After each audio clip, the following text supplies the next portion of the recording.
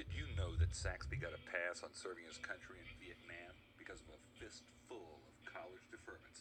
And when that ran out, he got a 1Y for a bad knee. Good thing the bad knee that kept him out of Vietnam hasn't hurt his golf game. Saxby's rated number 33 out of the top 200 golfers in Washington, D.C. Max Cleland didn't get a deferment. He just got both legs blown off. Man, you gotta love that. That little spot works. And I'll tell you why it works. It's timing. At like 8.6 seconds into the opening monologue, I stopped. And the signature piece from the audio track came up and reinforced the dialogue that I'd mentioned 2 seconds earlier. It's a great attack ad. Because it's true. That's what makes it great.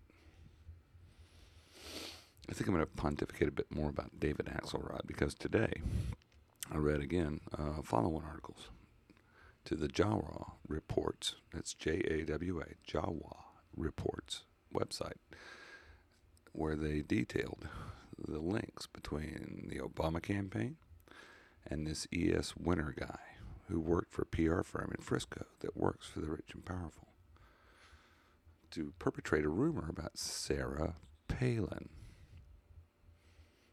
Now, it was one of those milder rumors, as it turns out. I mean, they only accused her of being a member of the Alaska Separatist Party. But, you know, for Palin fans, myself in particular, that's not a negative. I like the idea that one of our states might just have had enough with the Union to say, we want out. And what better state than Alaska to say that?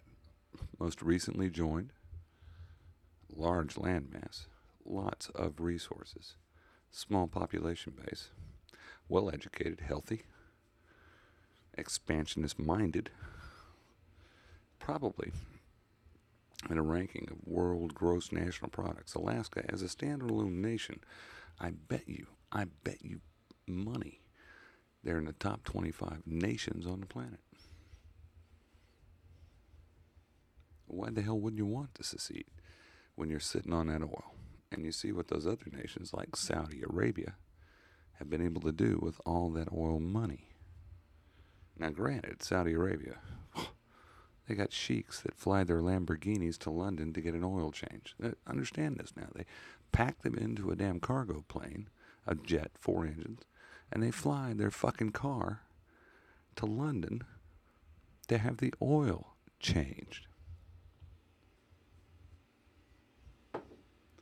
And you think Americans are extravagant. So anyway, Jawa Report. Check it out. Axlerod Astroturf. I have to tell you, this concept of AstroTurf just amazes and astounds me. Think about it. Axlerod is a master of employing, I don't know, how many people would it take? 2 fire teams. Got to take 10 people. 10 people. Each of those 10 people assumes 20 false identities and spends all damn day long typing the same shit under different IDs into the comment sections of the top 10 blogs. You pick your side. You know, you've got fucking Koss and HuffPo on the left. You got Real Clear Politics in the middle. And you got National Review on the right. I don't know. Axlerod working any action in National Review? I think we see his footprints all over the left side of the blogosphere. Footprints. Fingerprints. Axlerod. AstroTurf. You can anonymously lie about anybody and say anything. And they're all trying to replicate some concept called a viral video, viral audio, viral emails that perpetrate and show up everywhere, and thereby theoretically shape public opinion. And the whole exercise, now this is the funny part, the whole exercise is oriented on getting information, innuendo, and allegation out of the blogosphere to the next level, which is the old school media, newspapers, television, national magazines. And once the cycle's complete and the lie has reached its zenith, opposition, typically, at least in the case of Palin, has proved it to be a total and utter fabrication. A lie from the get-go, but pushed hard, mentioned many times in many places, in the hope that it will become common knowledge. Thus do the few seek to manipulate the many. But when you're flinging mud against Sarah Palin, it don't stick.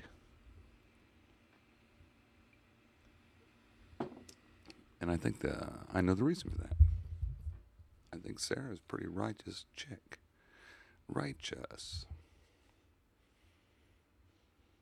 Doing the right thing when the right thing needs to be done. And that's why it don't stick.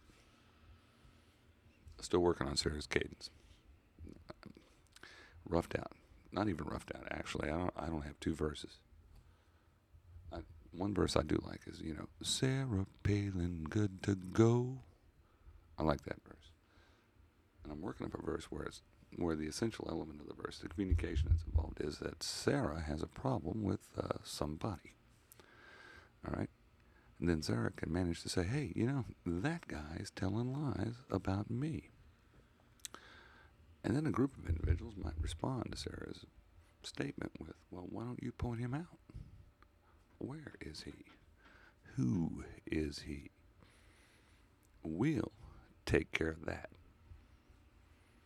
You get back to doing the things you need to do to get elected, and we'll see about the liar. That verse has eluded me so far. I think it will be powerful when I discover it. And it's merely a combination of rhythm and verbiage. But the consonants and vowels, the verbs, the nouns, they've got to be in the right place. Adjectives have got to be abbreviated. I mean, the whole concept is built around the fact that you've got to say it strongly in an exhale. Because you'll be doing that a lot as you run 5 miles. Anyway, communique number 8. I'm at 8 minutes, 7:55. So it's time to cut this one off. And communique number 9. Well, we covered Astroturf, we covered Axlerod, we covered cadence, we covered that ad. Yeah. Fistful of Deferments. Got that done. That's a productive 8 minutes out of anybody's life. All right, 8 minutes and 30 seconds. Communique number 8. We're done. We're out.